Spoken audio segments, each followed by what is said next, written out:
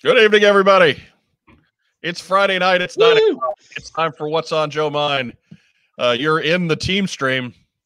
I'm your host, Mike Irizarry. With me this evening, filling in for an ailing Joe Colton. In the room next door, it's Rack Time Rob. No. Hello. That guy. I'm in my bedroom because I'm trying to recover from Dead Game 4. Yeah, right. I was just asked, how did that go? I still haven't read it yet. I've just kind of like flipped through it, and I'm gonna have to do the deeper read to like try and figure out what the heck is going on. I love when people try to get deeper meaning out of Liefeld. Ugh. Phenomenal. I feel bad for Chad Bowers and all this. He's a good guy. Former guest of the program, Chad Bowers. I know. And now enduring his own personal crucible. Right? Yeah. Yeah. If he ever listens to any of these, he might not be coming back. No, we pretty much we always rip, and then Mike goes, well, except for Chad Bowers, you know. Yeah. He's doing his best, man. I mean, no one can make sense of Rob Liefeld. Yeah, it's Make that a good. But he's making it kind of readable. Got to give him his credit. He's doing a fine job. He deserves another shot with a decent creative team. Oh, That's yeah. what I used to say when I get like an item count or 3 or 4 for the year. You can only cook with the groceries you're given, man. So right, and he's making some serious chicken salad. That's it. Make chili, baby. Yep. And also with us live from Bend, Oregon. Yeah, baby. The original What's on Joe Mind, Lava Bear. It's Mark Weber. Lava Bear! I even went by the old stomping grounds to get a picture of my soccer trophy. Lava Bears! And they said, yeah, the school's still locked down. You can contact Mr. Norby and schedule a tour. And I'm like, I was going to say, don't you know who I am? But I was actually staring at the wall. It's a brand new entry, and they have a distinguished alumni wall, which is pretty cool, right? Kind of garbage, though. I looked at it. Did you make it? No. I mean, What's on Joe Mind host didn't put you over the top? No, I didn't recognize anybody on there except Ryan Longwell, future NFL Hall of Famer and damn good kicker. So good for you, Ryan. He's the man anyway. Because that long line of kickers waiting to get into the Hall of Fame. Just say it. If you look at his numbers, he was goddamn ridiculous. So yeah, look, he's a real good kicker. I'm not taking away, but I'm just saying, kickers. You'll be waiting a little while. It's all right. You know what? If it hurts his heart, he can just console himself by lying on that giant mountain of money. Exactly. So yeah, exactly. I got nothing but love for Ryan Longwell. Hall of Fame. Hey, Mark, I can send you, a picture of the high school marching band trophy. So because I can get in the building because I work there. Oh, you got access. Well, I know the password is Shane Knapp, my old buddy who's assistant coach on the varsity soccer team. I would know what the varsity soccer team looks like, but he can get a snap of that for me. So coming soon. All I'm saying is this sounds an awful lot like a conspiracy headed by the evil one himself, Tim. Yeah, he moved away before high school. So I really don't know what happened to him, but I don't know if he had that kind of pull then, but he might now. So we better watch it. Right. You know, pretty much. Right. 2 words: Steve Buscemi from Billy Madison. All I'm saying. Putting lipstick on, baby. Boy, am I glad I called that guy. I don't know if that's impressive that he remembers that or that he knows Ben that well. But yeah, Long's Drugs isn't Long's Drugs anymore. There's very little that's the same business-wise. So we can't have a detail on this show that Torpedo Mike will not pull out on. He's been with us the whole 10 years. Right. He is the very definition of the What's on Joe Mind superfan. That's outstanding. The spinner was only up through about issue 19, right? When I didn't get the Death of General Flagg. Oops. Spoiler. But it was right after that we found out that Pegasus Books downtown, which is still open, had not just subscriptions, so you could have a pull box and be guaranteed the issue every week, but they had back issues, right? I'd never been in a comic shop before that had rows of long boxes, and you could buy older stuff. So The spinner rack was done by the time we found Pegasus books. You poor redneck children. It's a small town, man. Like, So, but I'll never forget the happy moment when the comic book shop that was on the other end of town moved a block away. Oh, that's perfect. Couldn't beat the Incredible Pulp. Is that what it's called? What it was Yeah. called. Yes. That's outstanding. It's not there anymore. Oh, well, then it's not as good as Pegasus books. No. Just saying. No. But it was the guy who owned it, Larry, was always real good to us. But he sold it so he could pay his way into the police academy. So was he the guy that made all the sound effects? No, he was not. No. He was not. Was he Tackleberry? Was he real tall? No, he was physically. He was probably closer to Sweet Chuck. Okay. He was a little guy, but he had like his head looked like Clutch from the '82 figure. He had that beard, always well trimmed. He was like a life-size Clutch. All right. So they already had the cop beard going. That's good. That's right. Oh yeah. That's important in the late '80s. That's a big. Oh yeah. My brother Especially on Long Island.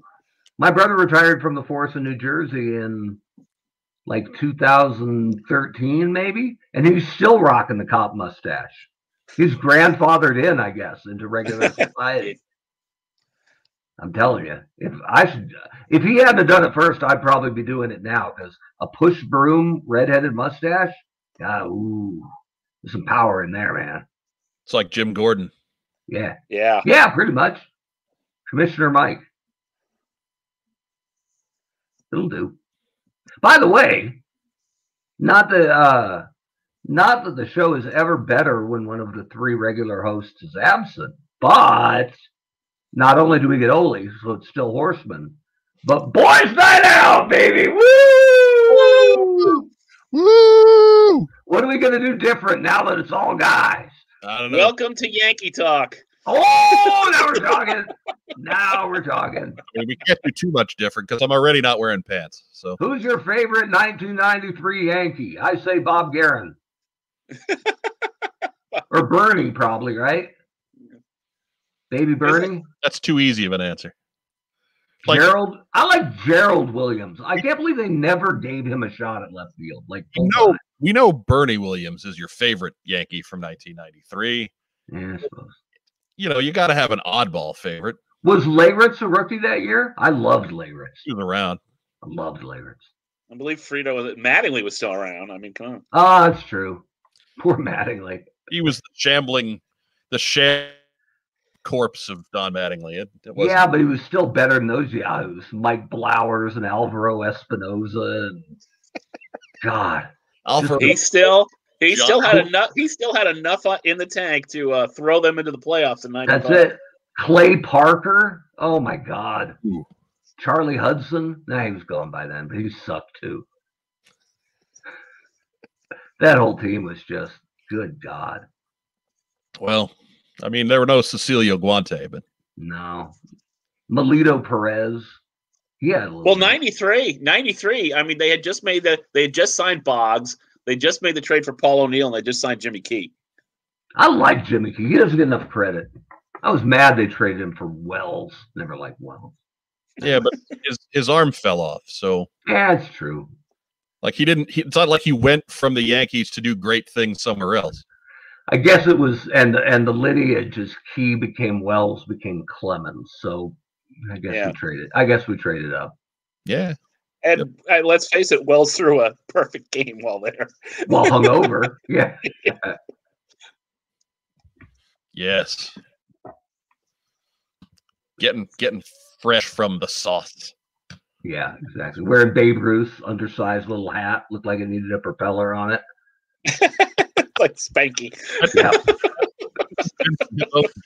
That man was huge. That's a good point. He is still huge. If ever there was a show where having a large dome should be condoned as not just acceptable, but worthy of respect, I would think it's especially tonight's episode of What's on Joe Mind.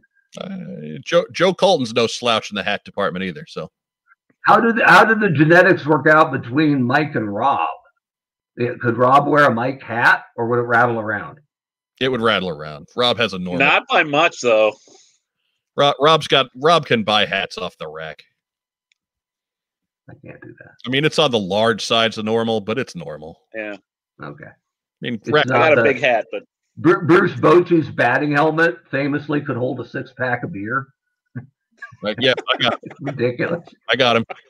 When he got traded, he actually said, "Okay, but I got to take my helmet with me," and they had to paint over it. Because he never would have found it. He never would have found a size 12, right? Yeah. All right. Anyway, what were we talking about? I mean, a little rascals mention that's what we do here, sir. Yeah, even Steiny couldn't believe it. Maybe you haven't been on this horse for 10 years, but that's what we do here. In case you've just tuned in, ladies and gentlemen, Buckwheat has been shot. Let's go to the tape. Used to turn to that is a hilarious skit. Such a good bit. Turn to news breaks with Ted Baxter from Mary Tyler Moore. Telling me, Hey, Mr. Wheat, yes.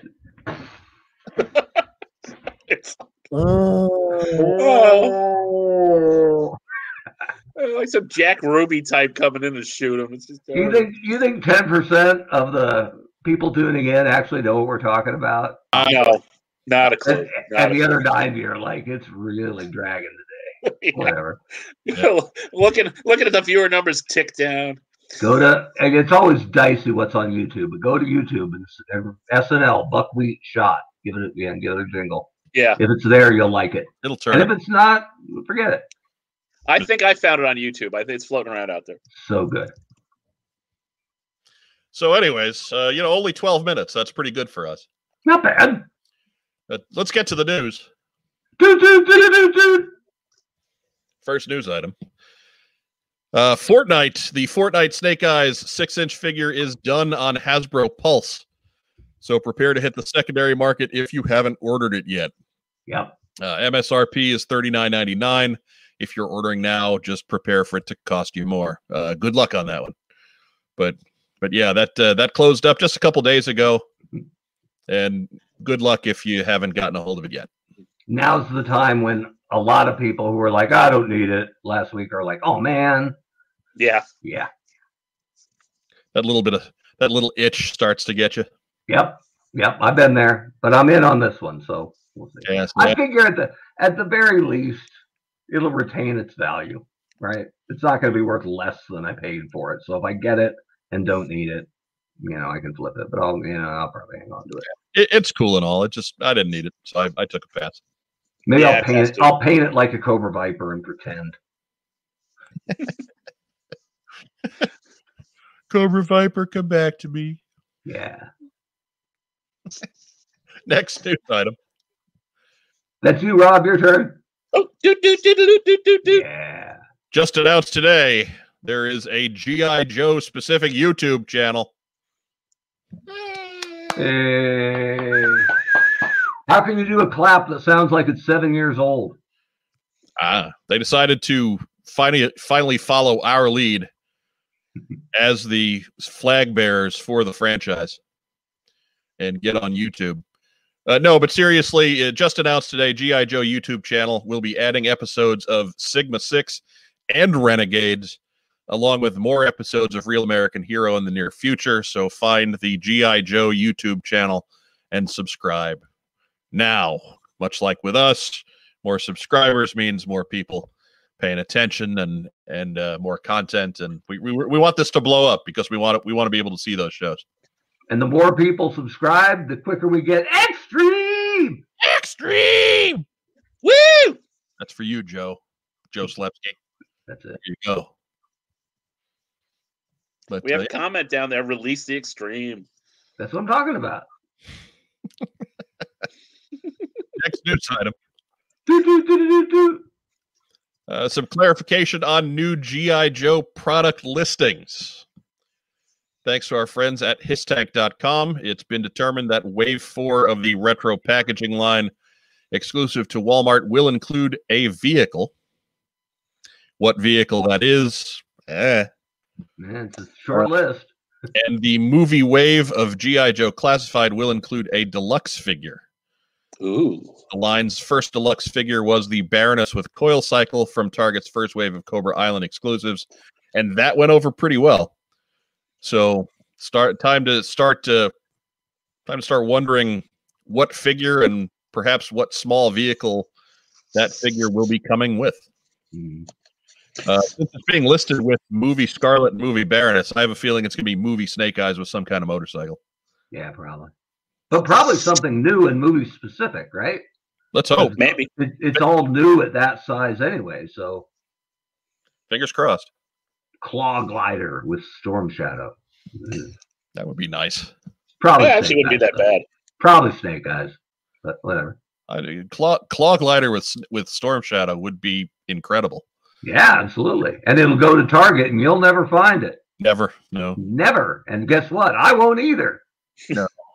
So one of you two is going to be able to trade and make a great deal with all these Target exclusives that I can't buy. So Racktime Rob is the lucky one with Target exclusives.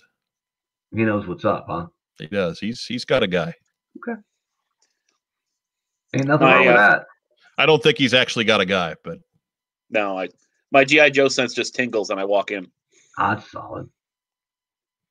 Although it does not work at Walmart though. With the amount of retro collection that I've seen at Walmart, that vehicle might as well be an invisible jet.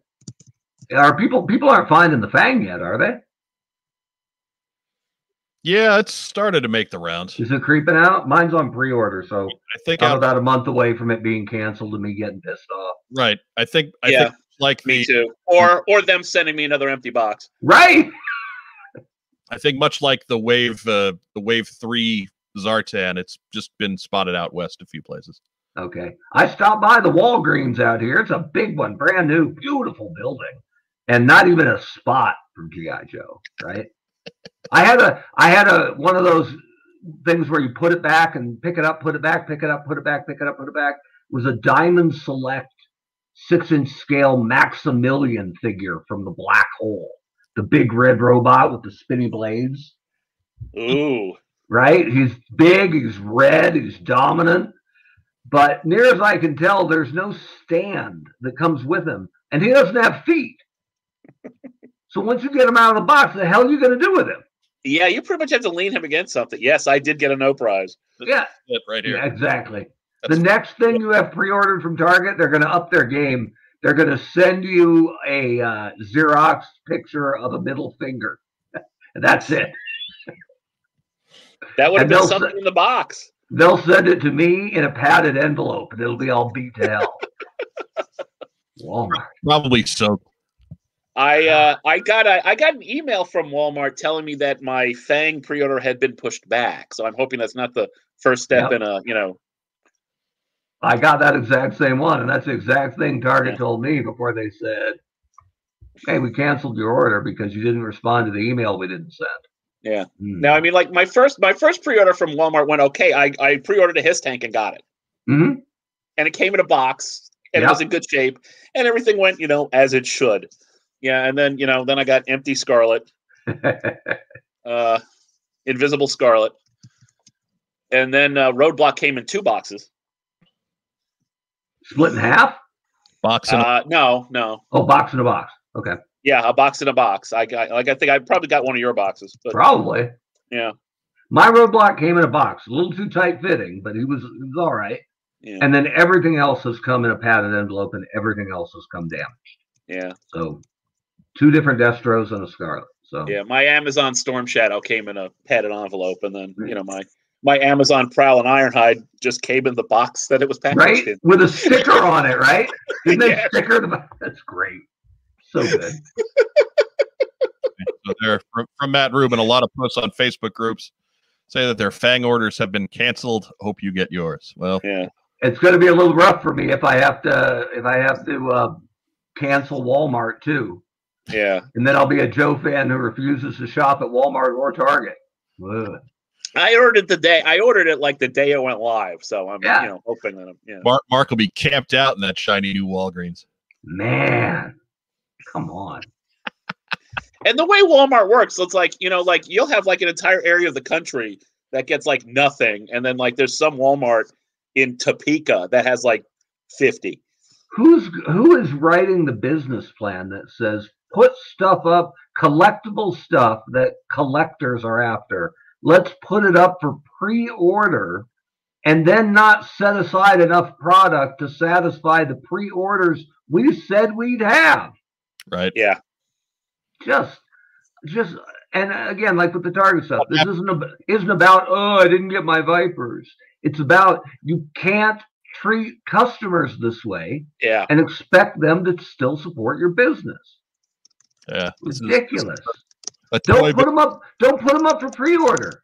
If you don't know how to handle it, nobody would have a legit complaint if they just hadn't done pre-orders for any of it and it just started showing up on shelves. That's how it worked our whole childhood. And if you ran down to get your 3 3/4-inch Cobra Viper and they were sold out, guess what? That's how it works. You'll have to come back and look. But now with all the pre-orders and the Pop Finder, and I sound every bit of 55 years old shaking my stick from the porch, but it's not better. You're making it worse. Yeah. There's a lot of, as Dan Larson said on Toy Galaxy, there's a lot of goodwill being spent as currency by these retailers, and that's not something that is a renewable resource. No, and if they don't know, if they honestly don't know how to do this better, they should be getting better direction from Hasbro. Or anybody else. Maybe this is happening with all sorts of collectibles. Yeah. I'm only dialed in on Joe, but yeah, I have a feeling it is. I really do. I mean, it seems like no fandom is happy with like store exclusives or anything like that. I mean, right. Yeah. Well, there's foreshadowing. A little bit later, I'm going to give major props to a company that knows how to do it. And that's why they get my business, even though it would probably be cheaper to get it elsewhere. But you know what? If I can get a pre-order and I know I can count on it, that's a business I'm going to support. So chew on that. So anyways, next news item. Entertainment Earth has filed a lawsuit for breach of contract against Megalopolis in California. Complete conjecture at this point, as not much is leaked out about the nature of the case specifically, but it appears that Megalopolis was using Entertainment Earth as a supplier for some items and flaked on payment. We'll try and have more as this develops and becomes a bit more concrete, but maybe if you're thinking about ordering from Megalopolis, maybe put that one off for a while. Yeah. So somebody online, I forget who it was, had a nightmare story about trying to get money back from Megalopolis for canceled items or something. So it certainly seems like the warning signs are out there, right? So yeah, choose carefully. Somebody's circling the drain, and it looks like he's wearing a purple cape. So poor guy. Hey, real quick, Action Figure Expert has a little comment that says it's their first time listening tonight. So welcome. Nice. Where's that? What? He's in there. You'll find him right up there. Hey, Rookie of the Year. Welcome. Welcome home. Howdy. Tell your friends. Yeah. Collect, share, trade us with your friends. Get the whole set. Subscribe. Right. Down there. So as far as Action Figure Expert is concerned, it's always Boys Night Out! Yeah! What's on Joe Mind? Nice. Let's get Wes in here. It'll be a party. Next news item.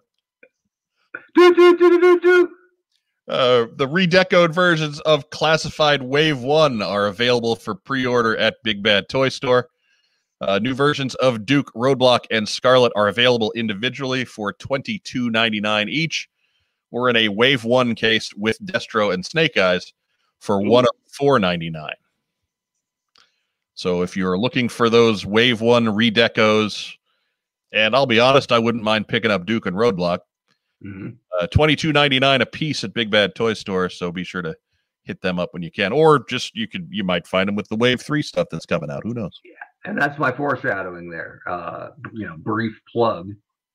I've used Big Bad Toy Store for years, and you pre-order something, pay for it.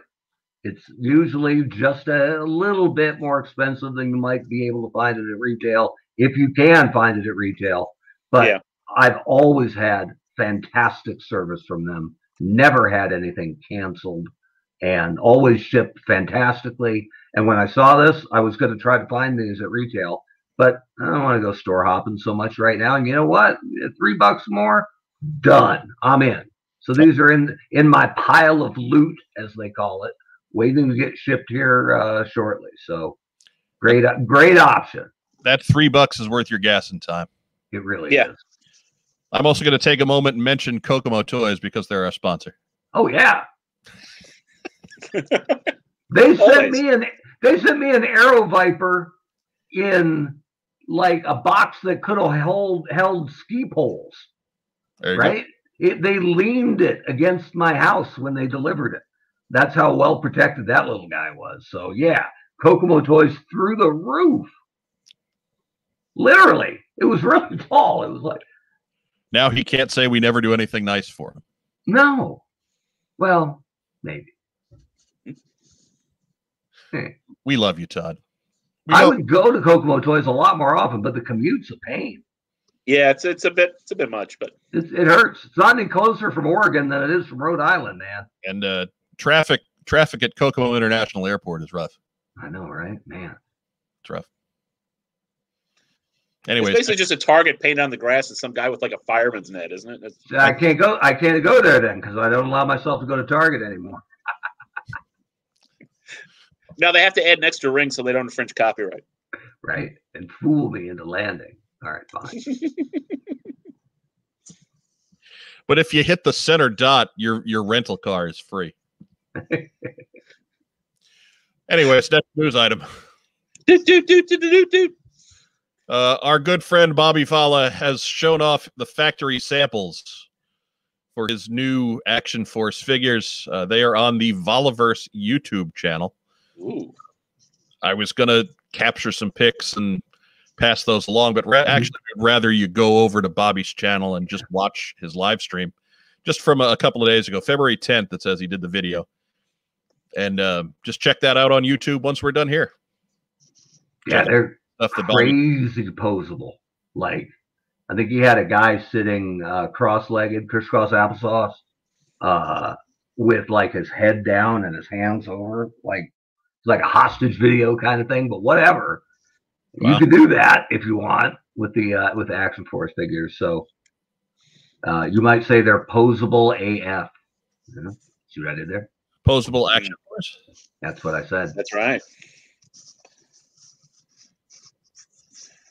I might have mentioned that to Bobby, that stickers that said in like the around the circle, posable AF, revolutionary AF, awesome AF, might have been really cool. But what do I know about marketing? These kids these days. Anyways, that's the news. Lots of news this week. For a week that we didn't think we were going to have a ton of news, everything showed up in the last 2 days. That's it. See, that's why we did the show on Fridays now. Waiting for the news dump. Oh, and today, did you see it on the Pulse podcast today? No. No, it's all Power Ranger stuff. No. Yeah. No. That stuff came on when I was in college. Yeah, man. It was ready. More forgettable. That's marketing. My roommate Eddie, my freshman year was the first year that Power Rangers was on, and he would not he would never go to dinner until Power Rangers was done. He would watch it every day. I don't even think, even when I was like if I had come out at the perfect age for it, I don't think it would have grabbed me. Yeah, it was a little silly. Yeah, but that was two shows Eddie would never miss. All My Children. Power Rangers. Ooh, did he turn out okay? He did. He graduated with a 4.0. There you go. And with a major in computer science. And a picture from Luke and Laura's wedding, probably. That's General Hospital, man. Whatever. I was the one who was not doing something right. No, he has the framed picture of Susan Lucci, if he's a All My Children fan. Oh, was that All My? Yeah, okay. Clutching her Emmy the time she won. Right? Wasn't she the one who got nominated like 50 times but never won? And then finally... something like 17, 18 times in a row. Yeah. I think time number 18 was the charm. Good for her.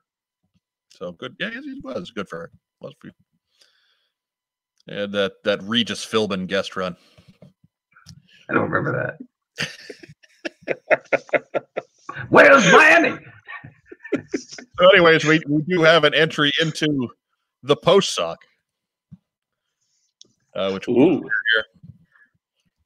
And so, hi. Are there popular G.I. Joe characters that you don't care for, or even straight up hate? Clint, Lady J, and Shipwreck were fine in the comics. However, their overkill in the cartoons ruined them for me. Thanks. I'm a big fan of the show. I appreciate all that you do for the entire Joe community. That is from Joe S. via email.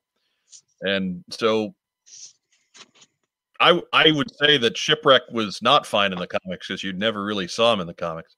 And I wonder why Shipwreck was not well thought. I don't understand. I mean, any character willing to get this person with a side of beef. Wait. And he landed CoverGirl. So obviously she wasn't turned off by this. No, I'm not doing that. She's studying the technique. Yeah, she no. CoverGirl and Shipwreck were not a thing. They were in IDW, I think. That doesn't count. I'm just saying.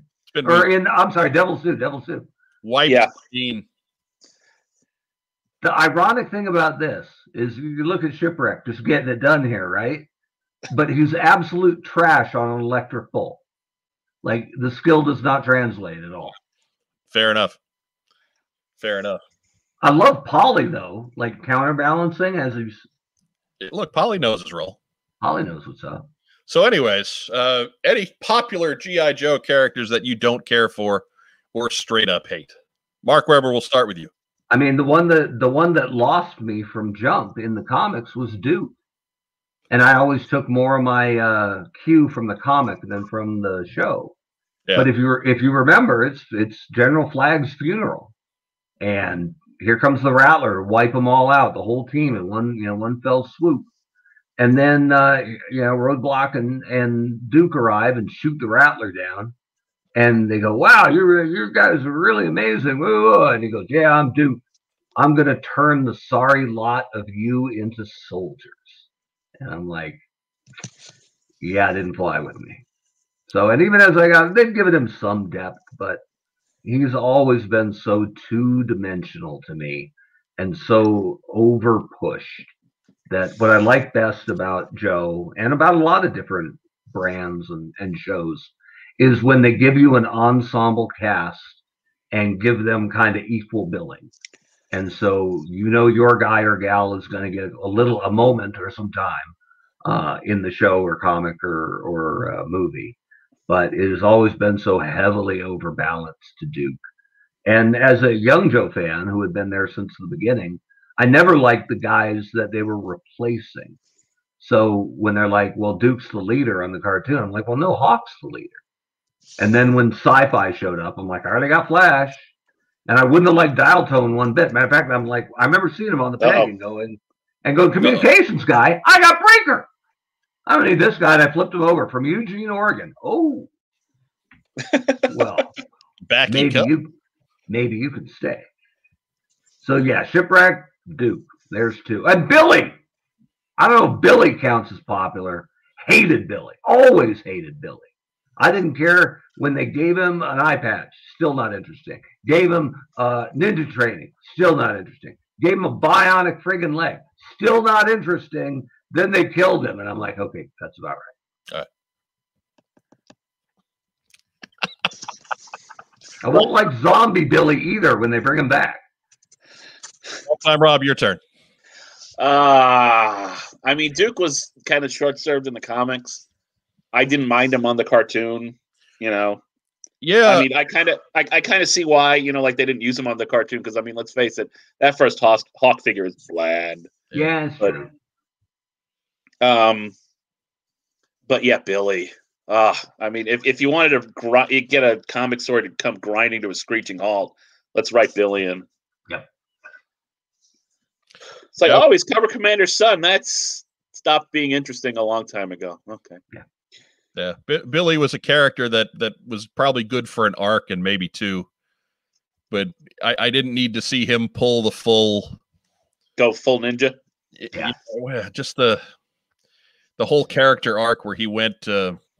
I call it the full Dragon Ball, because if you ever watch any of the Dragon Ball shows, whoever they're fighting, just stay tuned, because 10 episodes later they're going to be a good guy. And Billy got that treatment, and so it's just, anyways.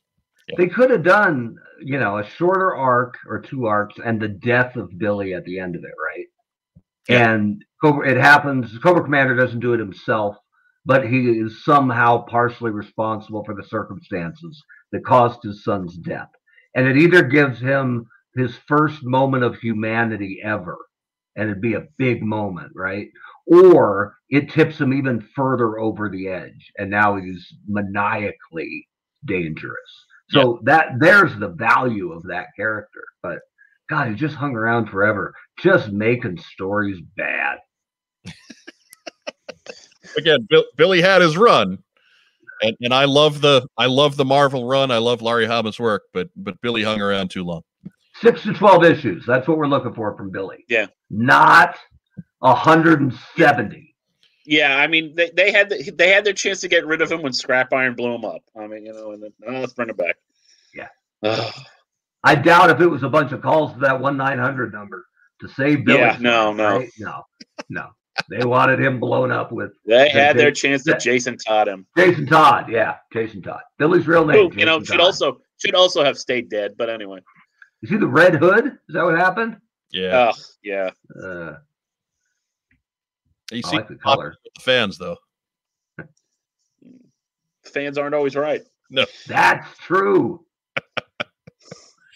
Anyways, I know Mark is expecting me to answer this with Mercer. Yeah. But he's not that popular. Mercer is a popular character, so you're underselling him. Mercer is the dog crap that you wiped off your shoe on the way in. He's not a popular character. I don't know if I had characters that I didn't like on the show so much as I had ones that I liked more than others. Like I think hate is a little too strong for any of them. I liked Flint and Lady J, so I didn't mind having them around as often as possible. I liked Duke because even as a child, I recognized that if Duke was there, some kind of bodily harm was going to be exacted on that poor man. Seriously, go back and watch the old Sunbow shows and count the number of either head traumas or comas or explosions he gets caught. I mean, Duke is... I feel bad for Duke watching them as an adult because he is getting grievously injured every third episode. Duke's not in every episode because Duke has to spend some time getting his bones knit. By season 2, he should have been that like punch drunk boxer that's like, hey.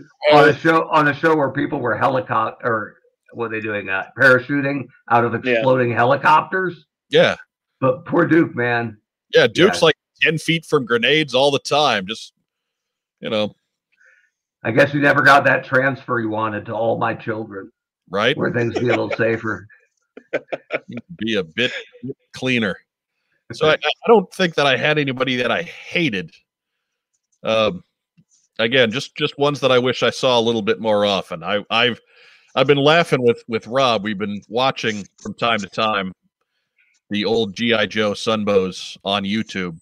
And one of the jokes I have is that every time I turn it on, it's going to be somewhere in the middle of Operation Mind Menace. And more often than not, that's true. Yeah. And I'm going to have to watch it until the end because it's the Flash episode, right? Right. It's the only one where he has any kind of role to speak of past just being in the background. So I have to hang in there. And even though it's kind of a dopey episode, it's a bad Super Friends episode. I mean, it's just man, you're so negative. Flash is so underserved in the comic too, right? Yeah. Like his idea of being kind of the electronics and mathematics guy, but also the laser gun guy, and like the only comic bit I remember is from like issue, God, I forget if it's early. It might even be the first one where they get locked into a room and they suggest to use the laser to burn the way out. And he said they'd lead up all the oxygen. We'll have nothing left to breathe. Issue 3. Issue 3. And so he's smart enough to know no bad idea, but he was also highlighting why he won't be of help. Yeah, sorry, boys. They wound up using him for that anyway, though. Yeah. You know who wrote him really well? Bill Nedro in his Kindle World stuff made him an actual laser sniper. And it was really good. Yeah. So he got Joe so well. I love his work. So, but yeah, Stalker and Snake Eyes were stuck in that armory room with Flash, and they just were like, whatever, we're gonna rack out. You got this. Yeah, exactly. And they're like, I remember they were like, Snake Eyes. Any suggestions? Yeah, nothing. But they were right. Flash had it. Yeah. But Flash was an interesting guy in the comic because whenever he turned up, he was doing something big.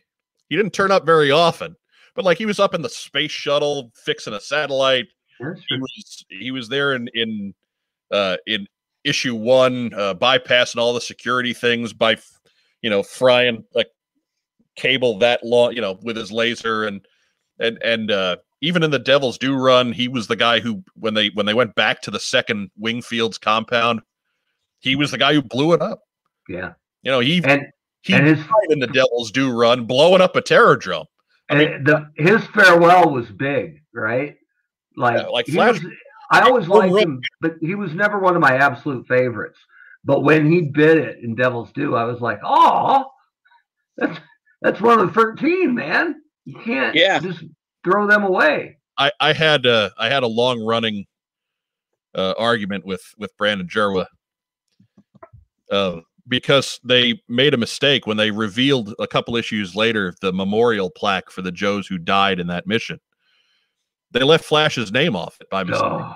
Maybe Gambello was too long to fit on there. Maybe, I don't know. But anyways, my argument was because he wasn't there, they didn't actually kill Flash. Right, he wasn't dead. And Jerwa told, mind you, Brandon Jerwa wrote the issue, so yes, he knows.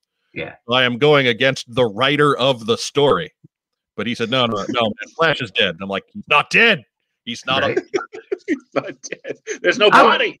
Look, it's really an either-or situation, right? Either he's alive, or you really screwed up a very key moving detail. So you tell me. If you want to go back in the archive, you could actually hear him and I have that argument on this show. If you go down to the link to Podbean is down below. If you want to go back a few years ago to hear Mike and Brandon Jerwa duking it out over the demise of Flash, my second favorite show. One of the only things that I really liked out of Citizen's run, which I know is, you can't say polarizing because most people didn't like it. But the bit of where Rock and Roll had shot Grand Slam, fearing he was a dire wraith, and Grand Slam was just about to shoot Rock and Roll too.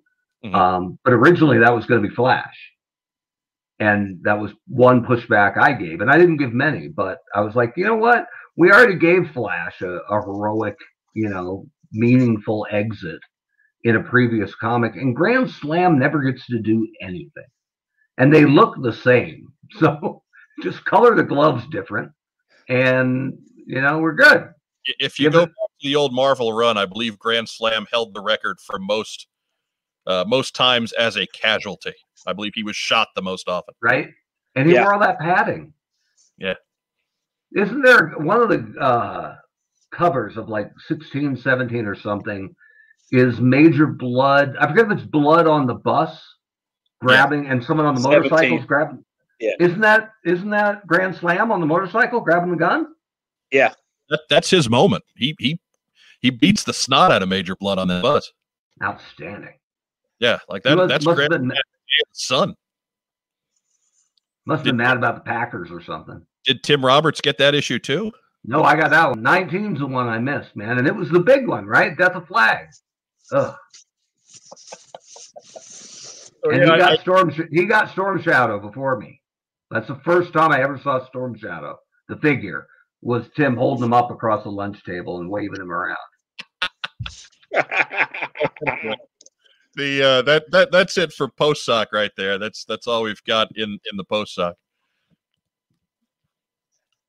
Shipwreck's finally done.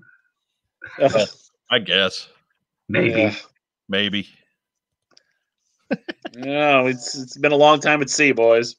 I guess. Any port in a storm. Yeah.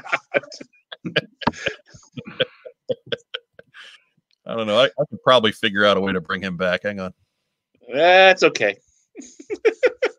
That's all right. I already see him every time I blink. So that's a Les Miserables line. Think I'll drop my anchor in that harbor over there. Yeah. Oh. Master of the house. That's it. One day more. Oh no, here it comes. It's like in triplicate now. Pardon me while I step out of the room to beat someone with that baseball bat. Can you speed it up? I wonder who. It's not working for me. I love the name of the title. The title of the GIF? Shipwreck Beef. That's the dirtiest thing we've ever said on the show. And I was here for it. That's it. See, you know why? Boys Night Out! No rules. It's Thunderdome. No rules. Rule number 1, there are no rules. That's it. So that is going to open up the floor for crowd questions. If you are in the live stream, if you are here tonight, by all means, hit us with a question. This is your time. We got a few minutes. That's outstanding work. So we're going to let you think up a few. We'll give you an update. As of the beginning of the episode tonight, we were at 420 subscribers. 420, baby! Blood out! Woo! Smoke if you got them. That's right. So we were at 420. We actually came down from 421. But I feel it was probably Shipwreck. Right? Somebody left? Actually came down from 421. But it was probably Shipwreck. Oh, we're up to 422. Now we're talking. All right, awesome. Now get off of there because you're. I know, yeah. 422. We got still a ways to go before we get to 500 and give some stuff away. What we need you guys to continue to do, you've done a great job, obviously, of subscribing yourselves. We need you to take this link and post it places. We need you to share. We need to get the word out. We need people to see what kind of fun we have week after week after week, to where they want to join in and have some fun as well. Hopefully we will soon get to doing some more short content stuff with Joe Colton's postcards from Losertown. And of course the Honcho's Lazy Bastard Corner. So good. So among other things, we have a few other ideas that we're going to kick the tires onto. So, okay, starting to get some questions in. And first one from I'm ready. Holly. Anyone need a set of those 2-inch classified figurines? Joe Colton probably needs enough Red Ninjas to fill a Christmas tree. Yep. If by set you mean 180 Red Ninjas, I know a gal. Yeah, we can hook you up, Phil. So that's where you need to direct that inquiry. Do you need enough Red Ninjas to fill a Christmas tree? Mm-hmm. And I bet you the answer will be yes. Yep. So Maybe she'll hollow them out and make candles out of them, right? And then they can just melt as the season goes. Or the less we see Joe Colton with power tools, the better I feel. I suppose that's true. Chris Farney asks, how many new fans do you think the classified line has brought to Joe? My short answer on that would be many, thousands. You think?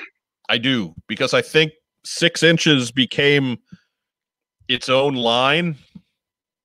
Like the scale became a line. Like there were collectors out there who were like, yeah, I just G.I. Joe's great and all, but everything I do is in 6 inches now, and they're out of scale. Well, now it goes in 6 inches, so they're back on board. So I think the change in scale did a lot towards getting G.I. Joe back into the mainstream, because whether you like 6 inches, whether you like 4 inches, whether you're like 12 inches, 6 inches is where the money is made right now. So I don't think that the scale of the classified line has not hindered it in the least. It's certainly helped. Mark, what do you think? I think it can, and I think I might even go so far to say as it will. But I've been in stores, more than I probably should have been during a pandemic, and I've seen less than 10 classified figures hanging on the shelf to date. So I agree that it has made some new collectors or brought some lapsed collectors back, but it has to be people who are already following or interested in Joe or finding out through whatever toy channels they watch. Because at retail, it's, for at least where I've been, Rhode Island mainly, it's been so hot that there's been absolutely zero chance of attracting the walk-up purchase. And, on some level, you definitely want to err on that side of it when you're relaunching a line. If they had thought too much of it and produced double the numbers, and they were sitting or clogging a little bit, especially with a movie that got bumped a couple months later, it could have been awful for the line. So, give Hasbro credit for erring on the correct side.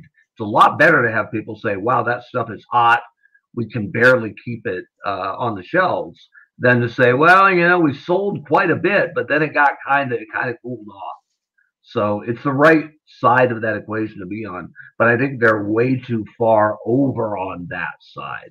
I think they left a lot of fruit on the vine, so to speak. And I don't think you'll see the big jump for the brand. And what they should be most focused on is new collectors and young collectors. Not that they're going to float the line, but if you aren't making new and young collectors, then it's just diminishing returns eventually. Now, maybe that's a long spiral down the drain, but it's still a spiral down the drain. So got to have some on shelves, especially when the movie comes out, to get new kids into the brand. And then maybe they'll do that.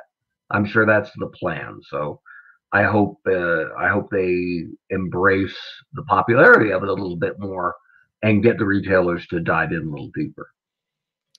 Rack time, Rob. I don't know how many new fans it's attracted, just because I don't know how often those new fans actually, like Mark's saying, see the product on the shelf. I mean, when I wander down the aisle, there was a couple of weeks, like around the beginning of the year, I saw a Roadblock. Right. And it was, one of the original Roadblocks. I got lucky when I got Firefly. I got lucky. I happened to go in for, Tide, one day, and said, yeah, I'm at Target here. Let me check out the old, let's check the toy aisle, see if anything popped in. Oh, Firefly. Here, look, there's 4 of them. Okay. But I mean, like those 4 Fireflies, the time I got my Beachhead, like they were like, the whole case must have just been put out, because it looked like there was about like 8 of them. Those have been like the most I've ever seen of like the G.I. Joe figure, the classified figures at retail. Every other time it's been like, it's been 1 or 2. Oh, there's a Roadblock and a Scarlet, or oh, look, there's a Snake. I never saw Destro on the shelf. Well, and given how often the really cool standee displays were, like even when those emptied, it's kind of, when you see one empty, they're still serving a purpose. This was hot and it sold out, except that Joe fans were bogarting them left and right. So if they'd had some more shelf advertising, right, to show that this is where it should be, maybe it would at least tell people, "Wow, it's hot." The way those that's been weeks, and we still can't find any. The way those were created for Walmart is they were non-refillable. So Walmart was under the direction that once those were empty, to get rid of them, to pitch them. So if guys are taking those home, whatever, that's fine, because that's all that's going to happen. Most of the time these days, those cardboard things are kind of like non-refillable. Just pitch them. They're going to come with, like, they may even come with the stock that you know that they want you to throw in there, on those displays, and then pitch. I know when I worked for Borders and Barnes and Noble, we would get those things in all the time. Mike just gave himself, he made it a 2-man show, him and Shipwreck. Yeah. That's the future, I guess. It's going to be the future if he keeps this up. Let me check on the subscriber count now. Oh, yeah. 412. 408. 405. Stop it, Mike. Wait a minute. It's going up. What are these? Yeah. On the center and left. A whole new resource. Center and left of that image, that's our show. On the right, that's the people. All right. So your expert, it's his rookie show, and here he is with a question. So don't haze the rookie too bad. What kind of G.I. Joe collections do you guys have? What do you mainly focus on or want to get? Rack Time Rob, why don't you take this one first? Well, let's see. In terms of the vintage stuff, it's pretty much the vintage stuff I had as a kid. I have a lot of the 25th anniversary, construction era. A lot. And now, I've got, all the I've been lucky enough to get all the classified stuff that I've wanted to this point. So, or, have it on order. Have a lot of the comics, have the full run of trades, if you want to consider that. So. Mark Webb. That's just funky. Let's see. I've been a comic collector almost from the start. I didn't know the comic had come out because, again, Spinner Rack. I think issue 5 was my first. And then I got a couple of the back issues. Took me a while to find, like, number 1. And I think 3 eluded me forever. But I've got a full run of comics. And continue to buy even the ones I don't like. Racktime Rob probably knows exactly the one I'm talking about. As I've said before on the show, but the Cliff's Note version of it, I collected in a co-collection with a kid who was a year older than me. Actually lived right over there, Eric McGlasson. And one summer he went away for a month, and I did his paper route for him. Paper route paid $40 a month. That's big money in 1986. And he was a year older than me and aging out of it quicker. And he said, "Hey, Webb, how about I don't pay you?" And I went, "I don't like where this is going. I keep the $40 and you keep all the Joes." And this was like 86. We had almost everything to that point. And I'm like, I'm in. Yeah. So sold American. Good. So I think I was in for another 3 years or so, and then took a long break. And then when I was in college, I was just out of college, eBay launched, and I started backfilling. So I have a pretty sizable collection, almost all loose, all packed up in the basement, and a very small list of accessories that I'm missing. And they're all the same ones everybody is missing, right? The Slaughter baton, somebody's visor, Heavy Metal's goddamn microphone.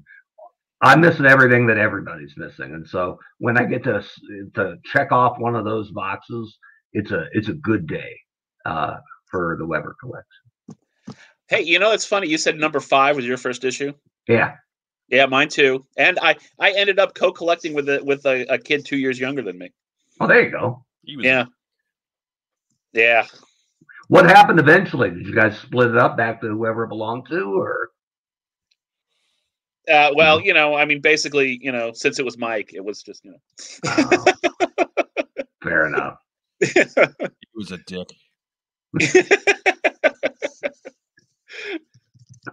As far as what I collect right now, I'm just picking and choosing classified. which makes it sound a lot more selective than it is. I'm getting most of them. Just some of the very variant ones I'm not terribly interested. Prophet Director Destro, whatever.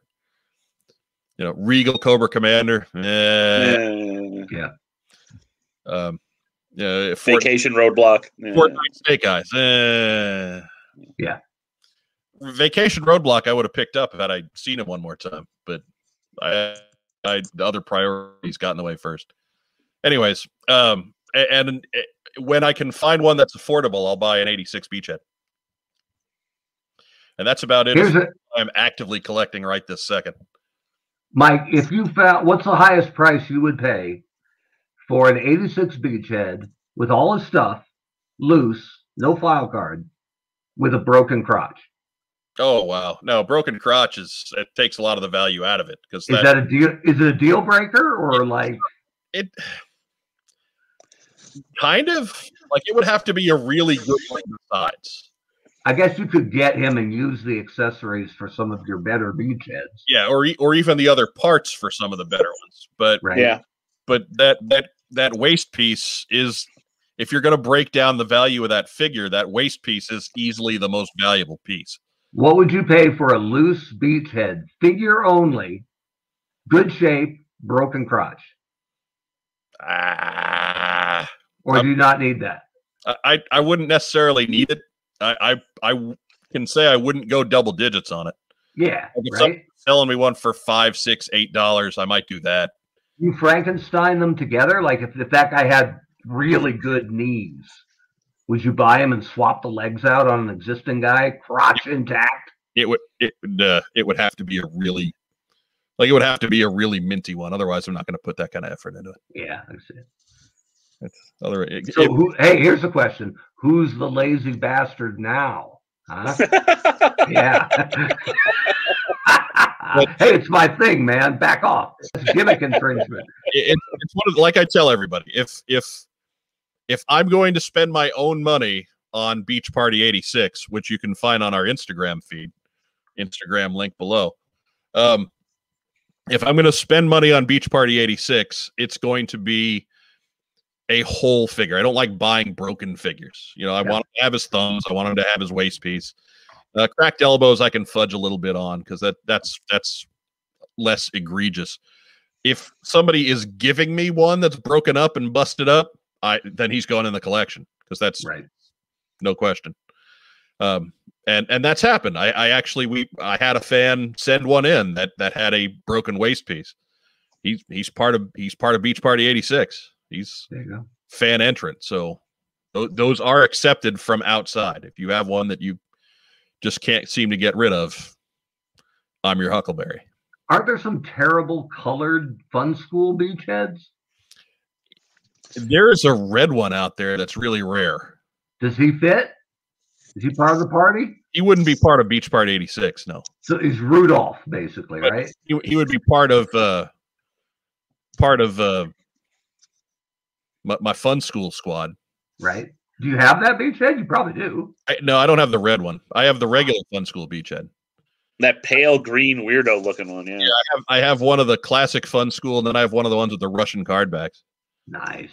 Yeah. Got to find that red one, though, if you're out there, folks. That is a several $100 kind of figure. So so what?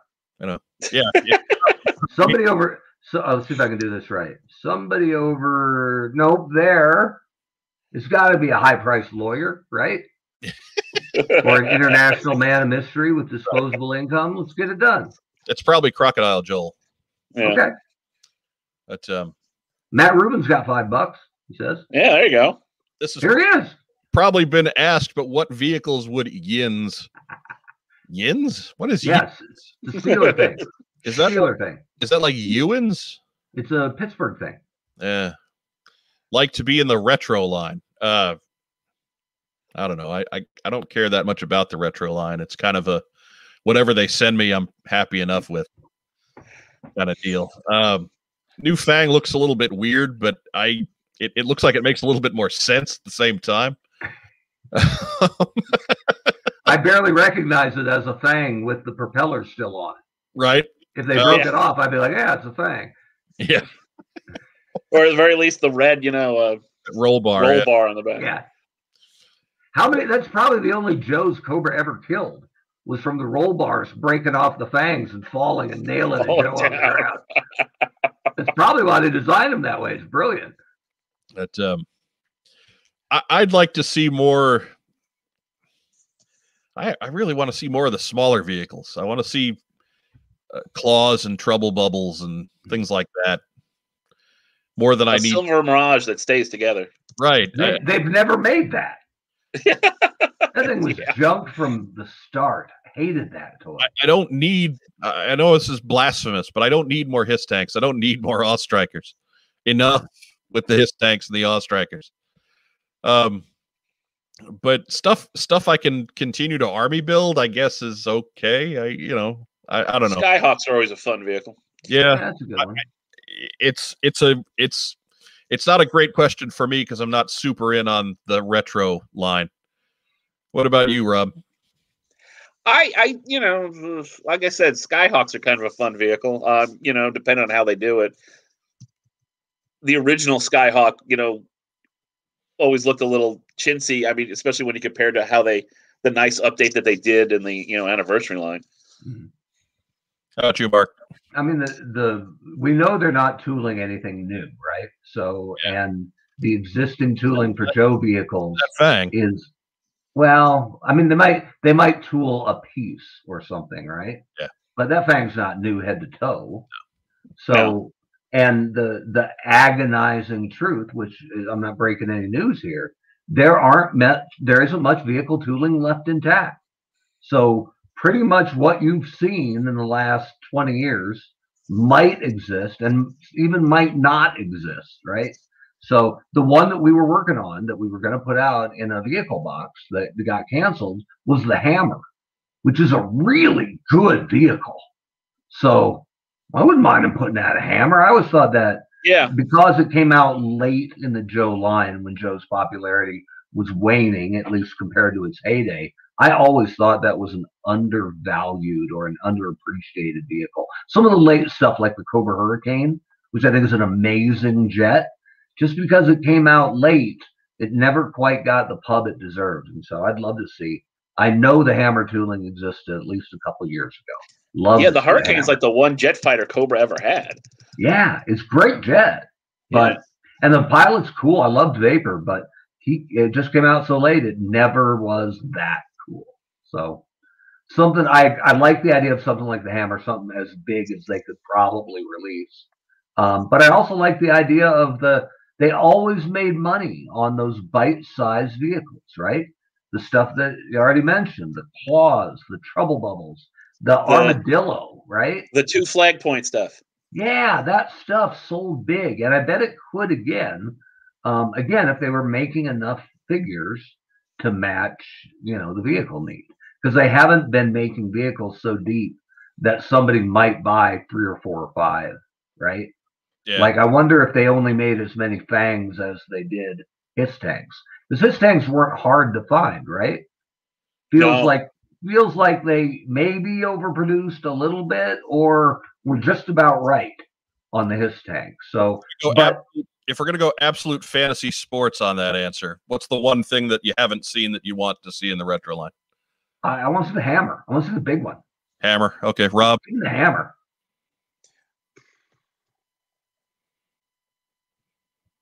Yeah, we are, because we do need a Joe vehicle out of that because we just had a Cobra. My pick's the Dragonfly. Yeah, and that exists.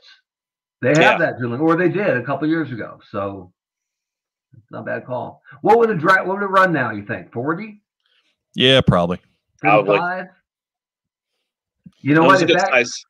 It was good size, so yeah. If that got us a new good Wild Bill, that'd be pretty outstanding, right? Has Wild Bill ever had, since his beginning, has he ever had a great figure? I don't know. Not really. I don't know. I didn't mind the old ones from the vintage line. I like the original Bill. I think the original Bill's great. I thought the second Wild Bill wasn't bad either. He got underdone in the instruction because they gave him that pea head. Yeah. That tiny little head. Otherwise, he'd have been okay. Yeah. Little plain. Should have averaged his head and mine. Right. And then, yeah, we'd both be better off. Could have been Wild Bill with his co-pilot, Wild Web. Pardon. All right, Podna. Are the Jada Toys 1/32nd scale hiss and vamp still coming out? And would you guys like to see more micro-scaled vehicles? As far as the Jada Toys ones, couldn't tell you. I've never seen the vehicles. Yeah, I haven't hide hair or promotional picture of any of that stuff. So those metal figures are clogging the pegs, but yeah. And would we like to see more micro-scale vehicles? I guess we'd like to see micro-scale vehicles first to know if we want to see more scale. Yeah. I'm certainly interested. I don't care about the figures, but the vehicles I am more intrigued by because they have a little bit more play value. You know, you can sit there and just mess around with them when you're on the phone or whatever. Some Hot Wheel sized, yeah, you know. Well, and we're further away from Racktime Rob's frozen out despite being only in the same. How'd that happen? Now I'm frozen. I think I'm still here. I'm all about the vehicles because we're further away than getting legit sized or classified sized vehicles at all. So I'm all about the vehicles. That's why I think they're more interesting than the figures. Gentlemen. There we go. It was a solo show for a little while. Yeah, it's not a team stream unless we have a Wi-Fi down. I was like, I can go solo, but I haven't done it before. So I riffed for about 30 seconds, and guess what?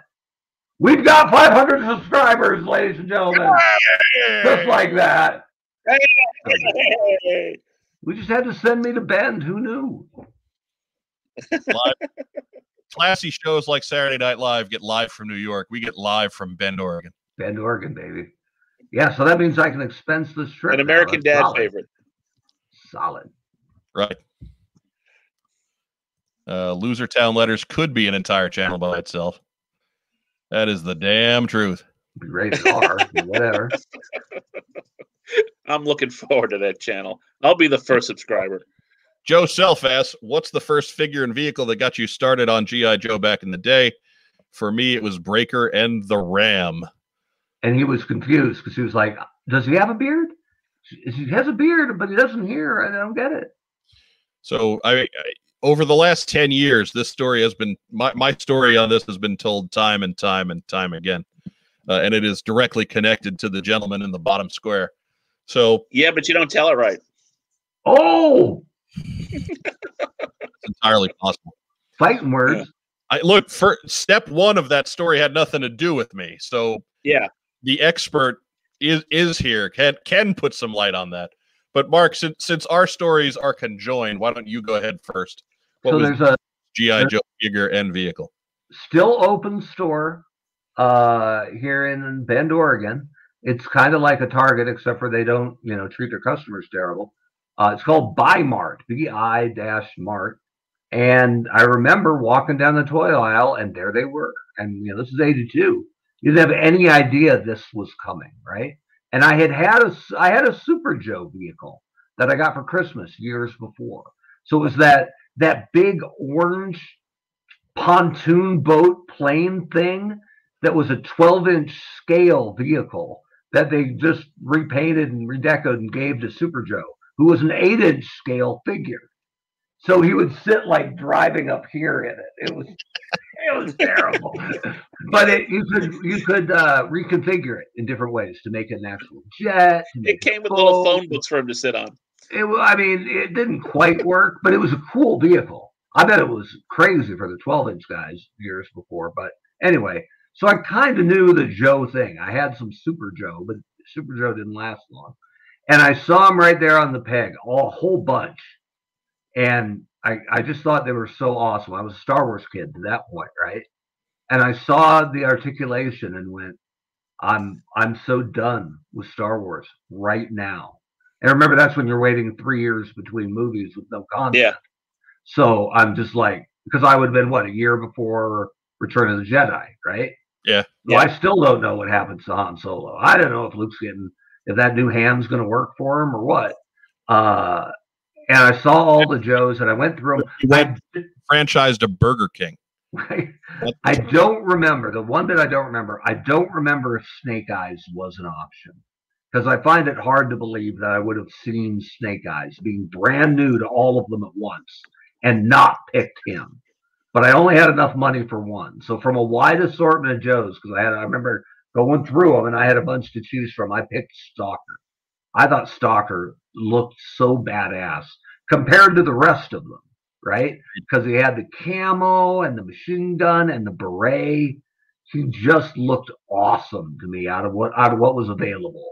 So, and I only had $3. So Stalker was the first Joe, and then a couple weeks later, I think we were on a trip to see our grandparents in Michigan, and I got the Ram.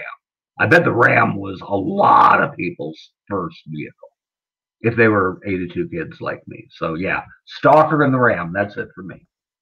All right. So Ragtime Rob, I've been telling the story for 10 years.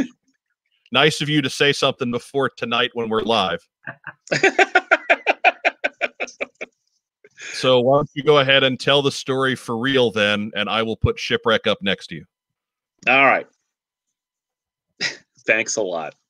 All right. So Mike and I had seen like the commercials for the comic book and the toy, like the action figures, and kind of like, I don't know.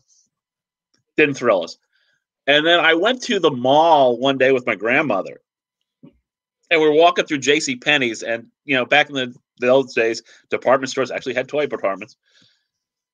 And I walked by, and I was like, "What are those?" Look at the package art, and it's like, "What?" So I go over. It's those GI Joe figures they're talking about. I flipped. I picked up, looking at them on the wall. I mean, they probably had like just about like all the original figures.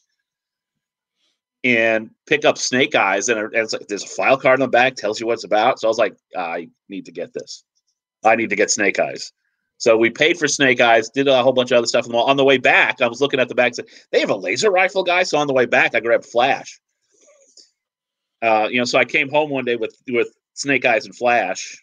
And then I decided, well, these toys are cool. I guess I'll check out that comic book they've been advertising. So then we got started getting the comic book.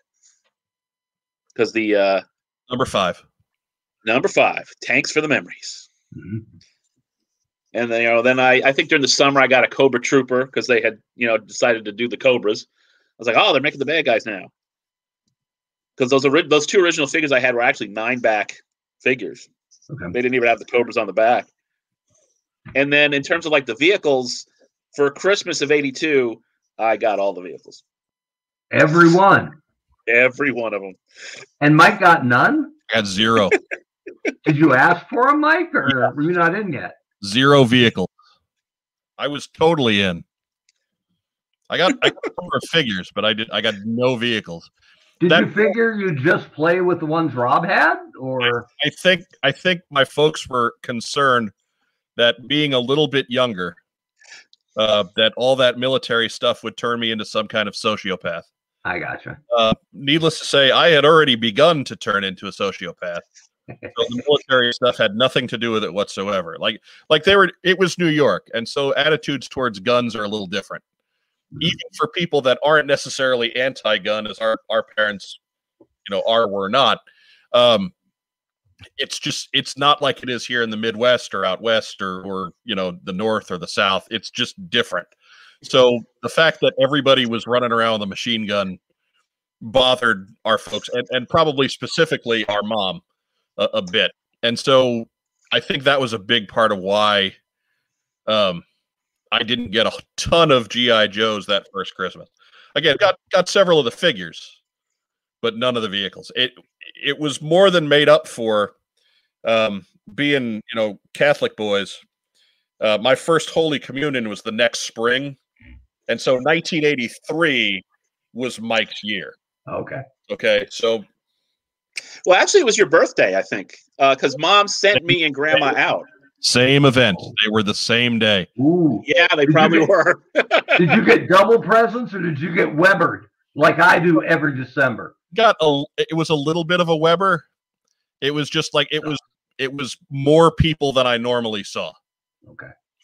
But it wasn't so much because like I did not get like a whole bunch of stuff for First Communion, so it's not like they were going to do like present them up for First Communion. So they were like kind of like for his birthday, Okay. They kind of said, well, let's find him some. And she sent me and Grandma out to find GI Joe stuff for Mike because like, well, Rob will tell you what to get him. Yeah, so. Right. So riddle me this: Flash is Mike's favorite Joe from year one, right? By far. Yeah. So when you came home with Snake Eyes and Flash, it must have been love at first sight, right? Oh yeah, yeah. So, but did you have to get your own Flash, or did you just play with Rob's? Eventually, he eventually got his own Flash. My first Joe was Stalker as well, because I didn't want to get the same ones that Rob had. Sure. This way we could kind of expand the base a little bit, and Stalker was frankly badass. Yeah. And our folks would buy us doubles of like would buy us each our own of like the single carded figures. But the vehicles, like we would, basically I would get like, let's say like the Mobat, and Mike would get, the his tank or something like that. So. Right. I had Cobra stuff out the wazoo. I got a lot of the big Joe vehicles, and Mike got a lot of the big Cobra vehicles. Okay. That's the way it worked out. What's interesting here is that Mike finds out or sees the Joe figures secondhand when Rob brings them home. But Rob and I didn't even know they were coming. Rob had some idea from the advertising, but we both fell in love with G.I. Joe and are still in love with G.I. Joe 39 years later. Because of the abundance of them on the pegs. Yeah. And I know retail's totally different now, but stumbling onto something awesome, I mean, who knows if that didn't have that might not have been part of why it sunk its claws in so deep. I mean, they were amazing toys, and the file cards were so valuable and underappreciated long term. But having them on the shelf is what grabbed me because there were a bunch. I got to go through a bunch and select my favorite. And nowadays, you're lucky to find one on the peg from a wave of 4 or 5. So, and I mean, if you look at Hasbro stuff, if I walk into a Target or Walmart, not only do I not see GI Joes, there's a mess of empty pegs where Marvel Legends used to be. Yeah. There's a mess of empty pegs where Transformers used to be. Yeah. I mean, the stuff's not getting restocked. And I don't know if that's whether that's on Hasbro or the store or both. But when I was running Generations, man, they were pretty well on pegs and they sold like crazy. Transformers is about the only one I'll find like on pegs, and it's mostly like the same stuff you see every time. Yeah. The only and Mattel's no better. I mean, like the Masters of the Universe is in all retail now. Mm-hmm. I mean, basically there's like a peg full Skeletor. You can tell that because it's sitting there. Yeah. Yeah. But I mean, like all that stuff's empty. I mean, distribution was a problem for Mattel when they were running DC Universe Classics, which is a line that I really liked. Mm-hmm. I'll tell you, the only toy line that I see that gets refilled regularly and rotates product in is the stuff that McFarlane's doing for DC and that Spin Master's doing for DC. McFarlane Toys, man. Knows what he's doing. Yeah. Hey, did you know that it's 900 different versions of Batman? Yeah. But at least they're they're putting it on the shelf. And I know it's selling because it's a different assortment every time I go in. The Venkman figures came in packs of 40. Did you know that? Yes. Apparently. Yeah. I can still walk in and get a whole set of Ghostbusters. Oh yeah. And for our new friend, action figure expert, Beach Party 86 is the code name given to my collection of version 1 Beachheads. You can see pictures on our Instagram account, which you can get to through the links down in the description. And he nicknamed you P. What up, P? What up? What up, P? Although, Mike, technically, isn't our first Joe Bullet Man?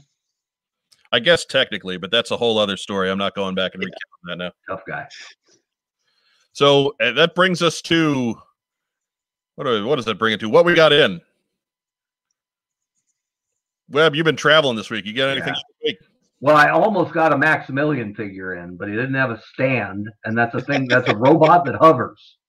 So if you're not going to give him a stand, I would have bought it if it had a stand. $15, a good looking figure, big red robot with spinning claws. I'm in, but there's no stand. So as cool as you think he looks great in the back. He's leaning on something or laying on his front or back on your desk, or you got to buy a stand for him, right? So, nah. So, yeah, didn't get that in. I got two things in, and they're clothing. Would you like a fashion show? Of course you would. So, right here we have the debut of the hey, snazzy baseball swag. My side hustle that launches this Tuesday. And where can everybody find that, Mark Weber? You can. It's a limited run of 2. No, where can everybody find Eternal Baseball? Oh, well, that's easy. Go to www.eternalbaseball.com. It's a sim featuring the greatest we built the best teams ever for every franchise.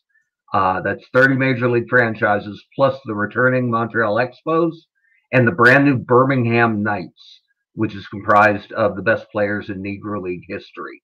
And tomorrow on eternalbaseball.com and on our Facebook and Twitter feeds, we're going to unveil the logo for the Birmingham Knights, and it's sensational. I can't wait to show it off tomorrow. So anyway, that's the side hustle, but opening day is Tuesday the 16th. So coming up. And then I stopped by. People are always around at Ben going, hey, look, it's the last Blockbuster. Right? Because it is. But I'm all, nah, brah. That's the second Pacific Video, baby. Because that's what it was when I opened it up. But I stopped by there, and for our friend Adam Riches, who's a huge Blockbuster fan, we got the old... Get closer to the screen. Blockbuster and chill. There you go. So we're sending one out to Adam Riches, by request. And my old friend Keisha, I got them some Blockbuster shirts. So that's what I got in this week. Oh, and I got in a new appreciation for Kansas City Royals fans. Yeah. About as much appreciation as appreciation as a good Yankee fan should. Yeah, and I was happy when they won their last World Series, but I was still pulling for the Mets. I was like, I hate the Royals. Screw those guys. I was happy enough for them because finally they would stop whining. You're wrong about that, apparently, but okay. I was, but yeah, because they immediately went back in the tank.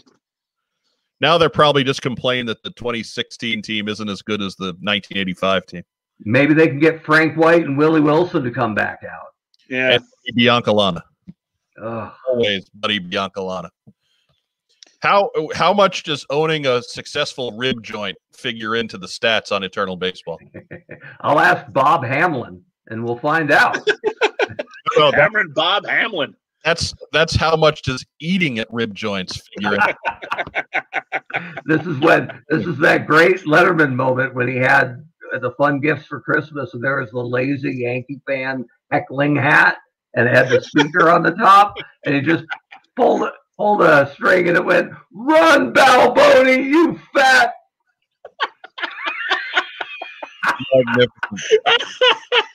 So good.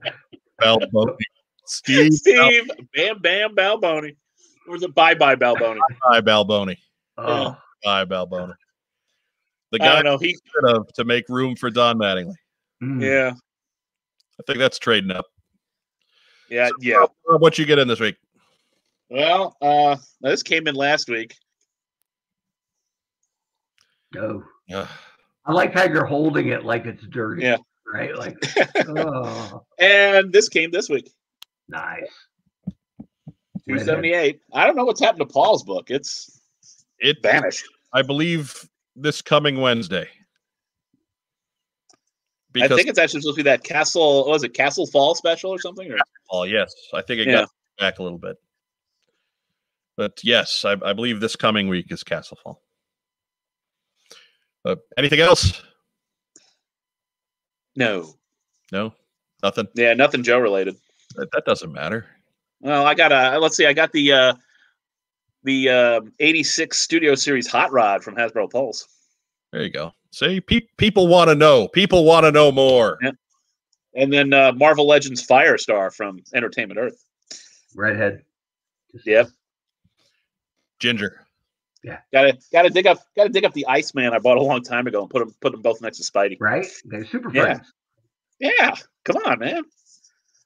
That cartoon's terrible, but I love it. It is awful. But it's awful. She comes with Miss Lion, right? Yes, she comes with the puppy. Comes with the dog. Yes. Like comic head and cartoon head, so yeah. I got nothing this week, so we'll move on to shout-outs. Mark Weber, why don't you kick things off live from Bend, Oregon? I'd like to shout out to all my new friends from the Kansas City Royals and Montreal Expo fan bases. Got to know them a little bit better this week. To my mom, Nola Weber, who's put me up at the Weber estate here on Diamond Road. Appreciate that. The fine folks at Dandy's Drive-In Burgers, one of the only places left from when I was here, which did a good job taking care of us today. To Ken and Debbie Tischer, who opened the first Pacific Video here, which hired me as a high school sophomore, and has now turned into the last Blockbuster on Earth. And Matt Rubin was asking about it. And yeah, it is open. It's the last one, and they still do really good rental business here. So I stopped by and ran around and just took a look, but Ken wasn't in, and there's nobody there that I know, so I didn't knock or ask any questions. I just bought my t-shirts and made my way out. But that's it for the Bend portion of it. We do always give a shout out to our boy Jamie Sullivan, who's recovering. So we want to send him our best and hope things turn around for him soon. Yeah, I want to throw another one on the top of the COVID wish there. Joe artist Brian Shearer also came down with COVID-19. So he does not appear to be having as bad a time of it as Jamie Sullivan does. We hope that stays that way, and a quick and full recovery for Brian from COVID-19 as well. What else you got, Mark? That's it. That's my list. All right. Rob, shout out. All right. What are you doing? Hang on. Quick shout out to Joe author Larry Hama. Nice. He's got a new Iron Fist book from Marvel, going back to his roots there. Pretty good first issue. I recommend. Will we be hearing anything about it on the next Rack Time? Well, it depends. How much do you want to stick with Joe? I might mention it though. It's like he forgets the notes that I give him. No, I think here's my suggestion: start with Dead Game, then Iron Fist as the palate cleanser, and then you can do the Snow Job issue. Yeah. Shout out to, let's say, frontline workers and everybody who's trying to desperately keep us safe and get us vaccinated. Good call. Yeah, including Dad and Sharon, who got their first shots, this week and last. So nice. Yeah, I think Dad just went. What was it? Wednesday. He got his first dose. Yeah. And then Sharon was beginning of the week. So yeah, they're on their way.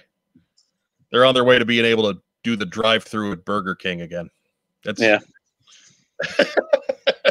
It sucks when somebody in the house is high risk, because then everybody's got to be careful and walk on eggshells, and nobody can do even the least bit of anything. So I know that's been their reality for the last year. So I hope that loosens up a little bit now that they're going through that process. For myself, shout out to Joe Colton, a late scratch from tonight's episode. Just not feeling well, so we let her go, and we brought in the unsung fourth man of the What's on Joe Mind team, Rack Time Rob. Ole. Shout out to The Rock, Ole Anderson. There ain't nothing wrong with being the fourth wheel, right? Because you need four wheels to truly get moving. Unless you're one of those Peugeots. Or the Ram, ironically. or the Silver Mirage, which clearly didn't. No, that doesn't run. It didn't run with wheels, so it must have needed a fourth. Your Silver Mirage fell apart too, right? Oh yeah, it was a garbage vehicle, and it looked so cool. Yeah, but as soon as you put a Joe on it, it's like the handlebars would always pop off, missiles always fall off, sidecar flying off somewhere. And it was such a betrayal because the vehicles to that point had all been sturdy and solid and dependable, and the Silver Mirage went right back to the Ram. Ugh. With snap-on, stay-on accessories. Yeah, snap-on, fall-off sidecar. The Manta stayed together better than that motorcycle. I just got a replacement Manta a couple weeks ago. Yeah. Very excited. But shout out to Mark Weber, our venerable host, doing the show anyway, despite being on his mini vacation in Bend, Oregon. I gotta say, man, West Coast, baby. We could go another 4 hours. What do you say? Well, where you are, it's like 4 p.m. So yeah, good. And football here, man. Football's like first kickoff at 10 a.m. Right? So good. I'm barely getting out of bed at 10 a.m. on Saturday. Screw that. Sunday night football can go to overtime and you still get to bed by like that is nice. I mean, come baseball playoffs. I mean, in particular, I mean that's got to be heaven. Oh, West Coast, I'm telling you, baby. Like there ain't nothing like it. Not having to be up until like 1:30 to see what should be a 9-inning ball game. Right. The worst one for me when I went to DC, and everyone's a Redskins fan, of course, or Washington football team fan. And they lost a heartbreaker, like double overtime to the Eagles on Monday Night Football. And so it ended at like 12:55 or something. And they lost. And it was a brutal home loss. A lot of guys got hurt. And the next day, it was like Morning of the Living Dead. Everybody got there on time, but none of them should, right? It was like that scene in the Tim Burton Batman where the newscasters are giving a newscast a month after giving up personal grooming. Yeah. Like everybody looked hungover and bent and just awful. And I'll tell you the two roughest days at work, that I can remember, like in the last 10 years or the last 2 times the Giants won the Super Bowl. Oh, I could see that. Because I mean, the game goes, until 11. You're keyed up. You can't even fall asleep. It's like, then you're getting up and I'm dragging around. There's kids going, I'm like, whatever. I asked one of the hosts that day in DC, and I said, is it always like this? And he's like, nah, this is bad, but not as bad as the body bag game. And I guess there was some game against the Eagles, and I forget if it was Buddy Ryan's Eagles or recently, but they knocked out all 3 quarterbacks. And at the end, the Redskins were just snapping to the running back because he ran the wishbone in college. So they were just snapping to him, and he was just running as far out and trying to get out of bounds before they got him too. Yeah. Because if you've knocked out all 3 quarterbacks, and now they're snapping to the running back, and we're the defense feasting on them, don't you want to see who's 5th string? Oh, right? I remember 87 NFC Championship game. The Giants chased Jay Schrader around the field so bad he collapsed on the sideline. He passed out. So anyways, moving on. Shout out. Jay Schrader. Hope you feeling better. He got better since 1987. Joe Colton, Rob for filling in, Mark Weber, Jamie Sullivan and Brian Shear get well soon. Posthumous shout out to our grandma Whisker, who's come up a number of times on this episode tonight. The secret key to us building G.I. Joe collections as children. That's solid. Oh yeah. Many a trip to Roosevelt Field to pick up figures. Yeah, like she never learned how to drive, so one of us used to go with her on the bus to run her errands, and that always turned into taking our allowance along and picking up a Joe. So secret key, Grandma Whisker. If she were with us, she would be 106 on March 1st. So, anyways, a happy Valentine's Day to everybody coming up. A couple days away on the 14th. And of course, we're winding it up, so we're going to go into our normal preachy message here. Vaccinations have started, but don't be dumb. Even if you've been vaccinated, you can still pass this on to other people. So please, if you're going to go out, mask up, maintain 6 feet social distance, and be considerate of others who may not have been as fortunate as to have been vaccinated to this point. Just because you're in the clear doesn't really give you an excuse to be dumb and jeopardize others' safety. So please,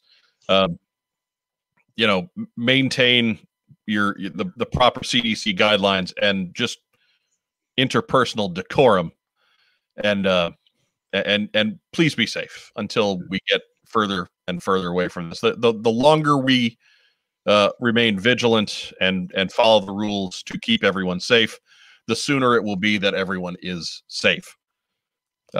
So that's all we got on that. I don't want to beat that dead horse again this week. You guys know where we stand on all that stuff. But for my co-host, Racktime Rob, and the original Lava Bear, Mark the Honcho Weber, I'm Mike Irizarry. Thanks for tuning in to the team stream tonight. We'll be back next Friday at 9. Possible Joe Colton sighting. Rest of the evening. Yo, Joe. Be safe. Don't be traveling all over the place. Or to bed. Oh, wait. Give a shout out to Amos Otis, Willie Wilson.